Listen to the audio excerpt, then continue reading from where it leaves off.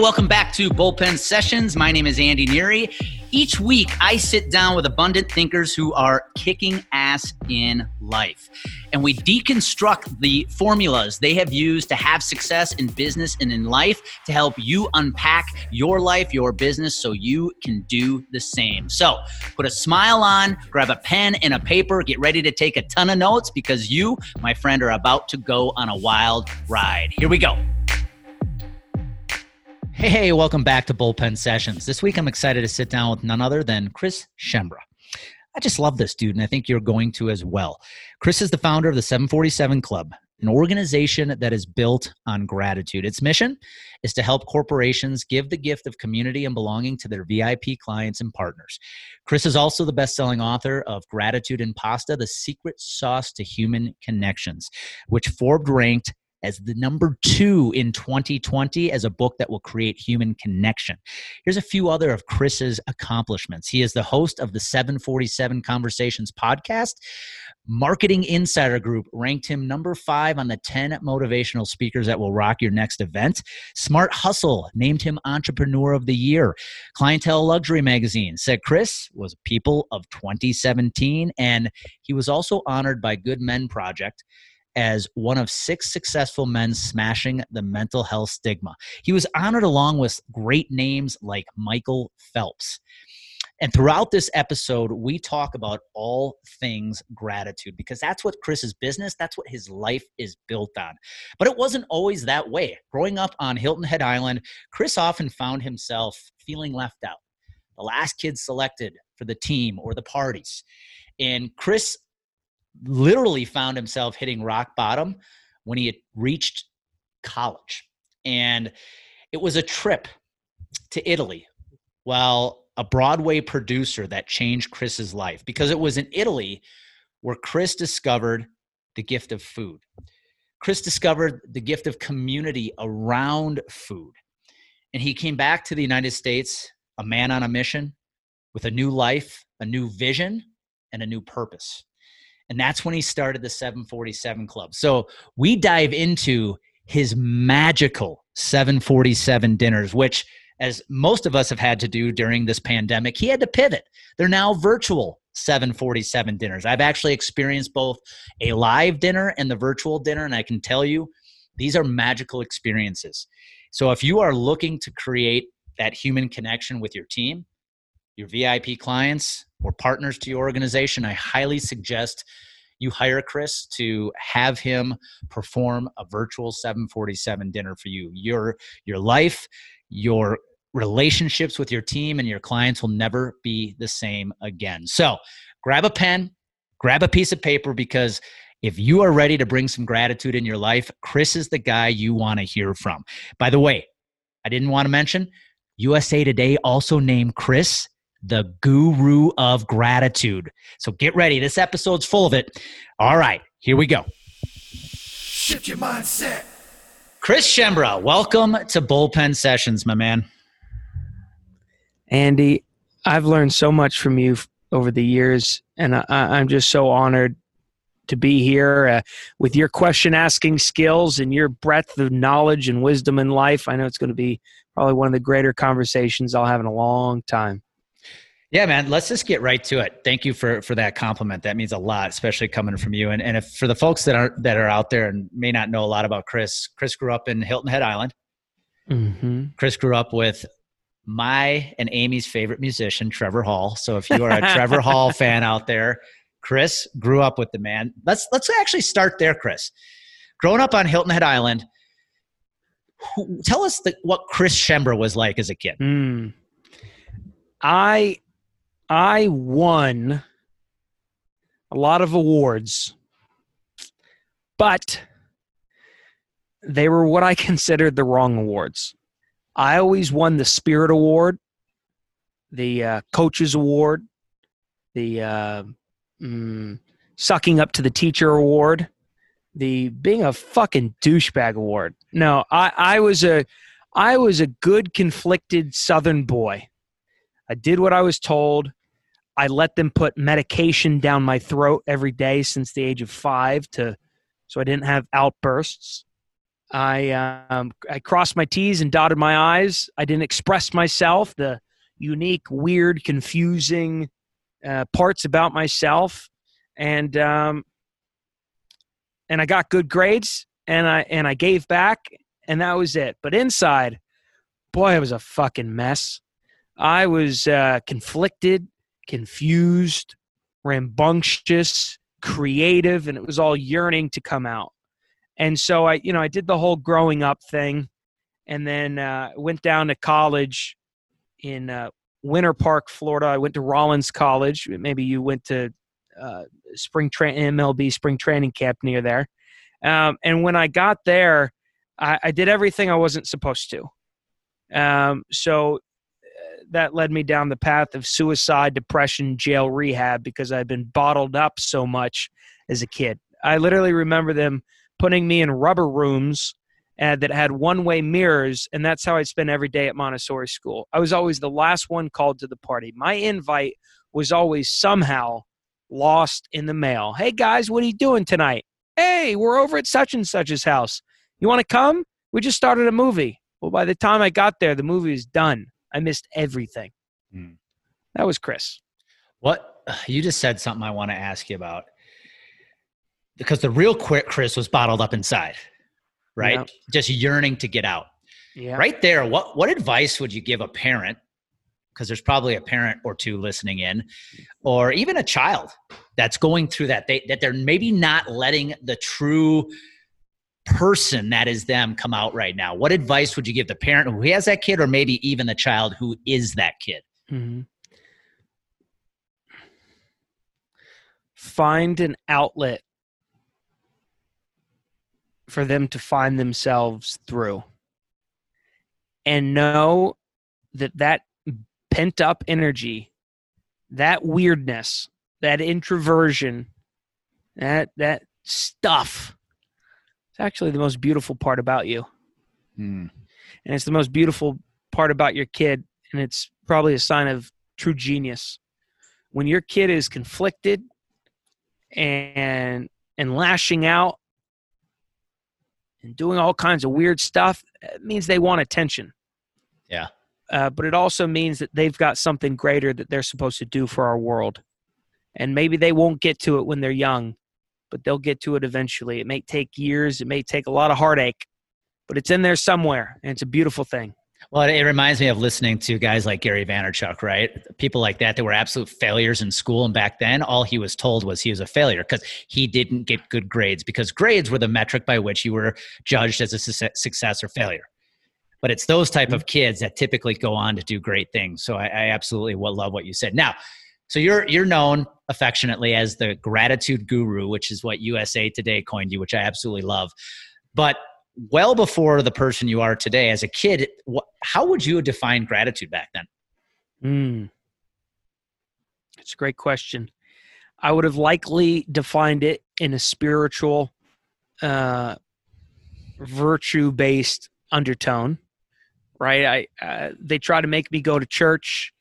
They try to make me say my thanks and my prayers, but I didn't jive too hard with that. See, gratitude as we know it now, it's quite simply the acknowledgement that you've received something of value from others, and you are so full of great, G-R-A-T-E, which derives from the Latin word gratis. You are so full of great that you have to let that giver know, or you have to pay that forward.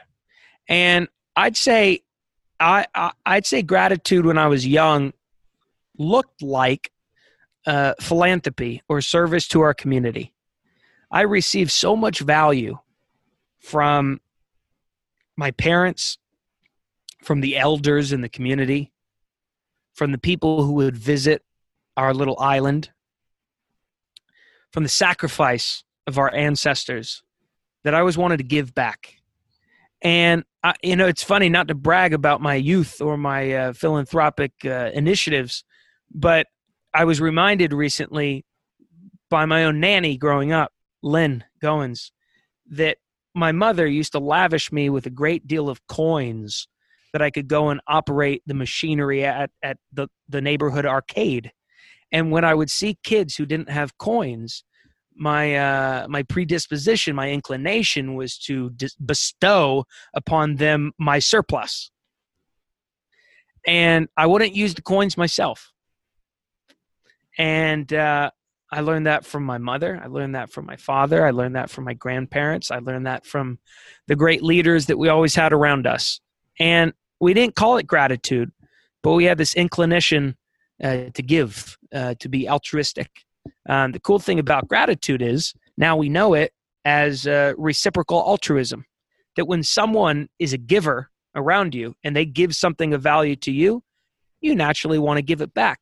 But you don't give it back because of reciprocity, because of being some kind of taker and then a giver. You give it back because it feels good to give.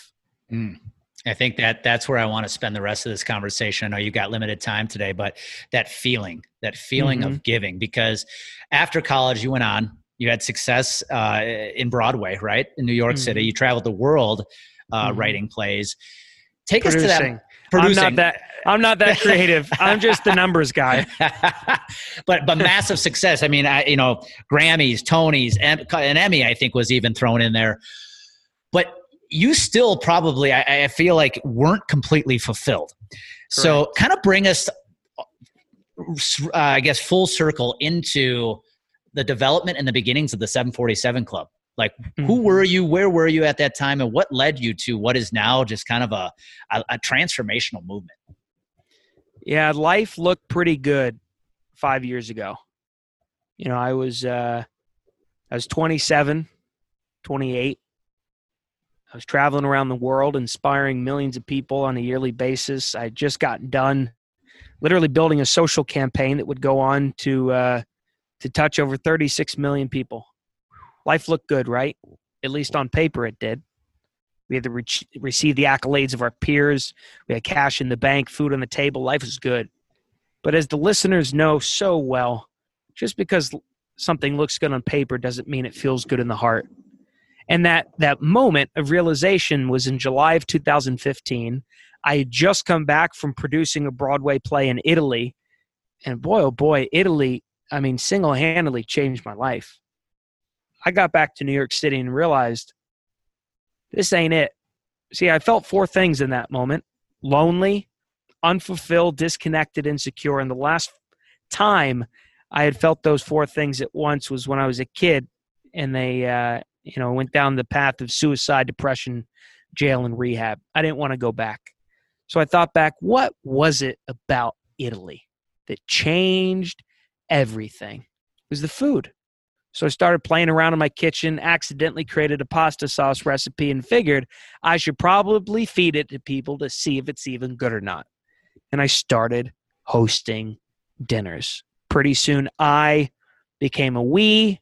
Pretty soon we had sparked hundreds of thousands of relationships.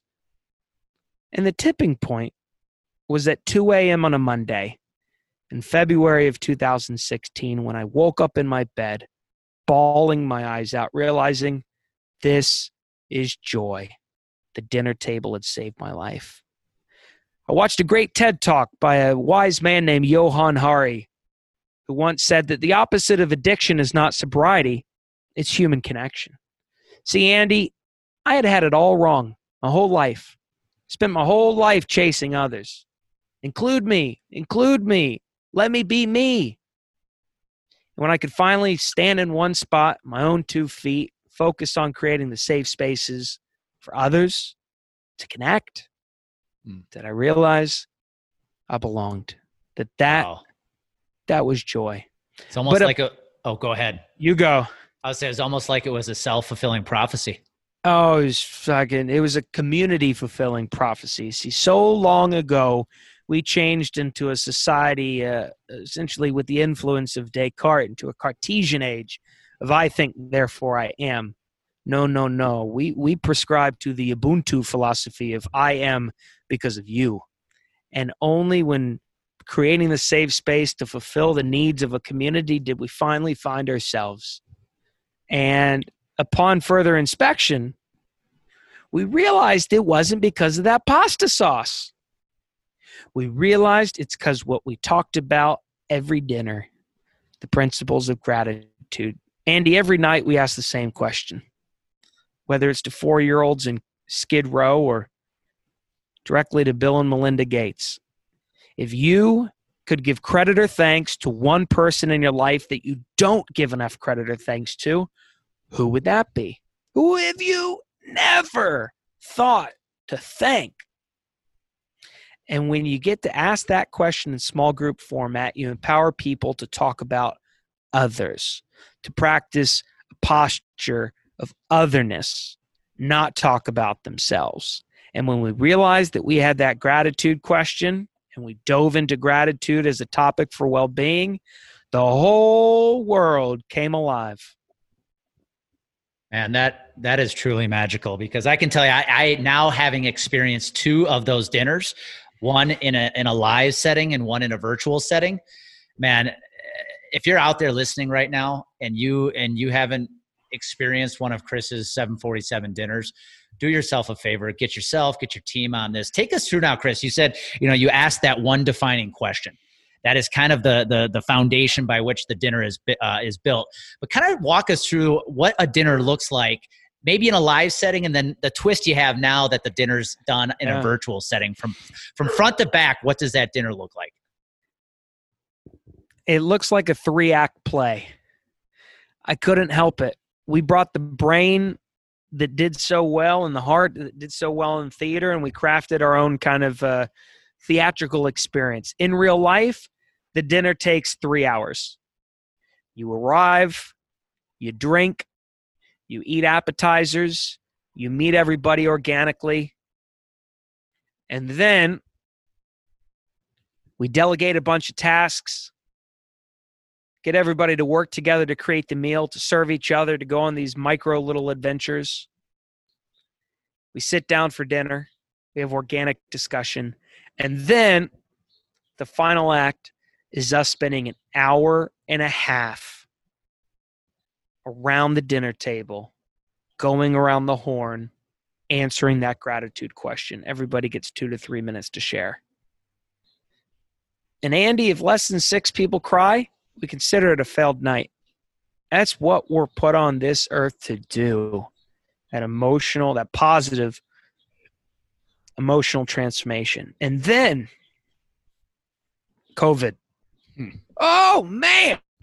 Ooh, COVID sucked. COVID, we said, what? We can't serve people anymore. Our whole identity and value in life is determined upon serving people. What are we going to do now? Well, we turned on Zoom and we invited a bunch of people, just like July of 2015. Now it was July of 2020, March 2020. And we just kind of did it. So the COVID experience is 90 minutes long. People arrive, they get comfortable, they meet a few people. We start off the day in Act 1 by coming into the present. We ask them, what's one word to describe how you feel now? Put that in the group chat below. We'll see people talk about being sad, overwhelmed, tired, anxious, nervous, apprehensive, cautiously optimistic. You name it, they feel it. We break them out into groups of 2 for 6 minutes to communicate those feelings. Andy says he's optimistic. Judy says she's pessimistic. Talk. People come back. We debrief their learnings a little bit. That's Act 1. Act 2 is the gratitude prompt. We throw people out into groups of 3 for 15 minutes. Each person gets 5 minutes each to answer this question, which is crazy because in real life dinners, you only get 2 to 3 minutes. That's when the tears start flowing. People talk about their moms, their dads, their dead dogs, their 3rd grade teachers, the bitch ex-girlfriend that made them realize they were gay, et cetera, et cetera. And we close out the night talking about values, talking about the stuff that makes everybody feel like they belong. What do you have in common? Everybody loves loyalty, honesty, frugality, trust. And those are the things that end us on a positive woo-woo type of feeling. Because as Maya Angelou once said, people won't remember what you said. People won't even remember what you did, but they'll always remember how you made them feel. And Zoom has allowed us to do just that. Well, Chris, I think I can, again, speak from experience. I put together a virtual dinner for my mastermind members, and I honestly didn't know how it was going to go virtually, right? I've experienced a live version. You're like, how are you going to create the same kind of connection in a virtual setting? But I can tell you with 100% confidence now, it's no different. You know, as you said, you send people off into breakout rooms, right, to answer that one question. And it's interesting when everybody comes back, and now you've got everybody on the Brady Bunch squares, as I like to call them. You can see the people who've shed tears and the people who've that 5 minutes or the 15 minutes has absolutely impacted them. So it is truly an amazing event. And let's be honest. I mean, today more than ever, we need gratitude in this world. And so I want to ask you a really important question, because I asked it to you earlier. I asked you what gratitude meant to you as a kid. Now going and doing what you're doing today, what does gratitude mean to you today?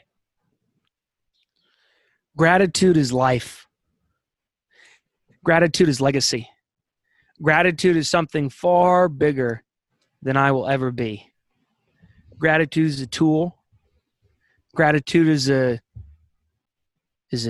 cheat in the system. It's a shortcut. Gratitude is a gift. Gratitude is an experience. Gratitude is love. And gratitude is abundance. See, gratitude is scientifically proven by people far more experienced than us. Barbara Fredrickson, Robert Emmons, Frans de Waal. They've proven that gratitude improves well-being.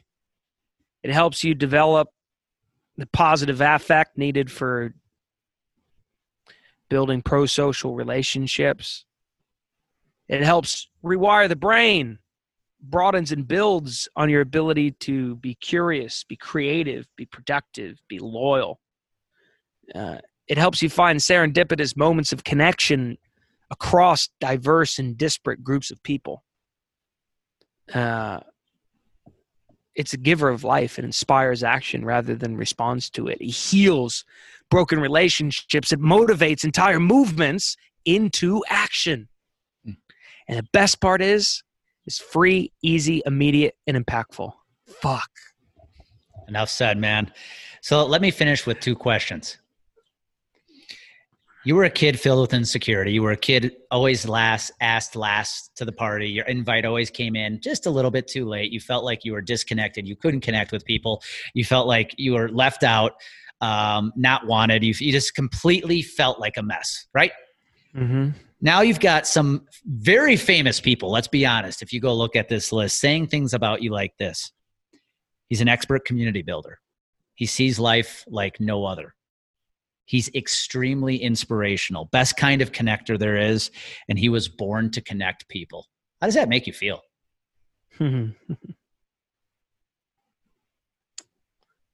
Grateful and teary-eyed over here and humbled, but proud. You know, when we've asked this question, we've asked this question to a great deal of people. And nobody ever talks about themselves. Everybody gives credit and thanks to their mothers, their fathers, their grandparents, the stranger, the third grade, whatever. But hearing those things, it allows me to give gratitude to myself, which I not often do. And, here I am approaching my 33rd birthday in the next couple days. And it's just a humbling thing to have received the accolades from our peers at such a young age, things that will take most people a lifetime to achieve. And we've worked hard. We've felt like throwing in the towel a heck of a long time, but the good people that we have around us, such as yourself, are what keep us going. And it's a cool thing to be a part of. Yeah, man. You're changing the world, brother, every single day. I am so proud of what you're doing. I admire the hell out of what you're doing. Last question. What would you say, man, somebody who's in that spot right now, dealing with loss, struggle, challenges, where they're feeling just that insecurity, what advice would you give that person, adult, kid, elderly individual? This is going to sound stupid, but answer that gratitude question. Don't do anything else. If you sit there in a safe space, whether it's by yourself or with another person, don't just think about that question. See, when we think about that question, you end up ruminating and rehearsing and being disorganized and not processing. But when you talk it out or write it out, you process it. It becomes real. The positive memories that you remember through death, they come alive and they become reinforced. The negative memories associated with death, it loses, once you talk about it, it loses the stigma. It loses its power, its crippling power over you.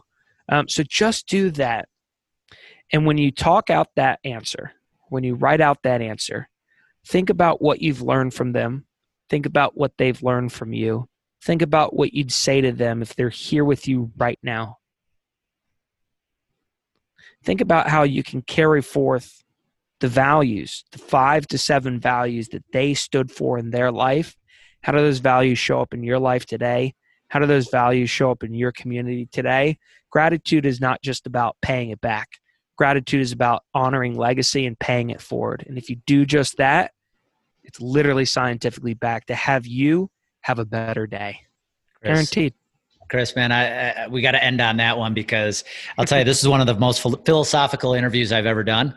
I can guarantee that you moved people, you've changed people's lives in just this 25 minutes we had together. So, Chris, if somebody wanted to connect with you, they wanted to follow you, they wanted to find out how they can hire you and your team to do a virtual dinner, what are the easiest ways to get a hold of you? Email David at 747club.org, or just find us on LinkedIn. Okay. And I'll put all the links in the show notes as well. So, Chris, man, I can't thank you enough. I wanted to have Chris on. I knew his time was limited, but guys, here's the deal. Let's face it, there's a lot of negative shit going on in this world right now, but everything comes back to gratitude. If you can find gratitude in the little things in everyday life, you're going to have a lot more clarity. You're going to have a lot more enjoyment and a lot more happiness in your life. And you know what I always say, when clarity and confidence collide, action happens. Go make it happen today. Hey, I just want to say thank you for taking the time to listen to this episode. If you're finding Bullpen Sessions to be valuable to your business and your life, do me a favor. Please go to Apple. Please subscribe. Give it a 5-star rating. And if you have anybody else in your life, whether it's in your personal tribe or in your business that could also be impacted by listening to these episodes, do me a favor. Share the Bullpen Sessions with them. I'd be extremely grateful. And until next time, go out, make it happen today. Put a smile on your face and have some fun.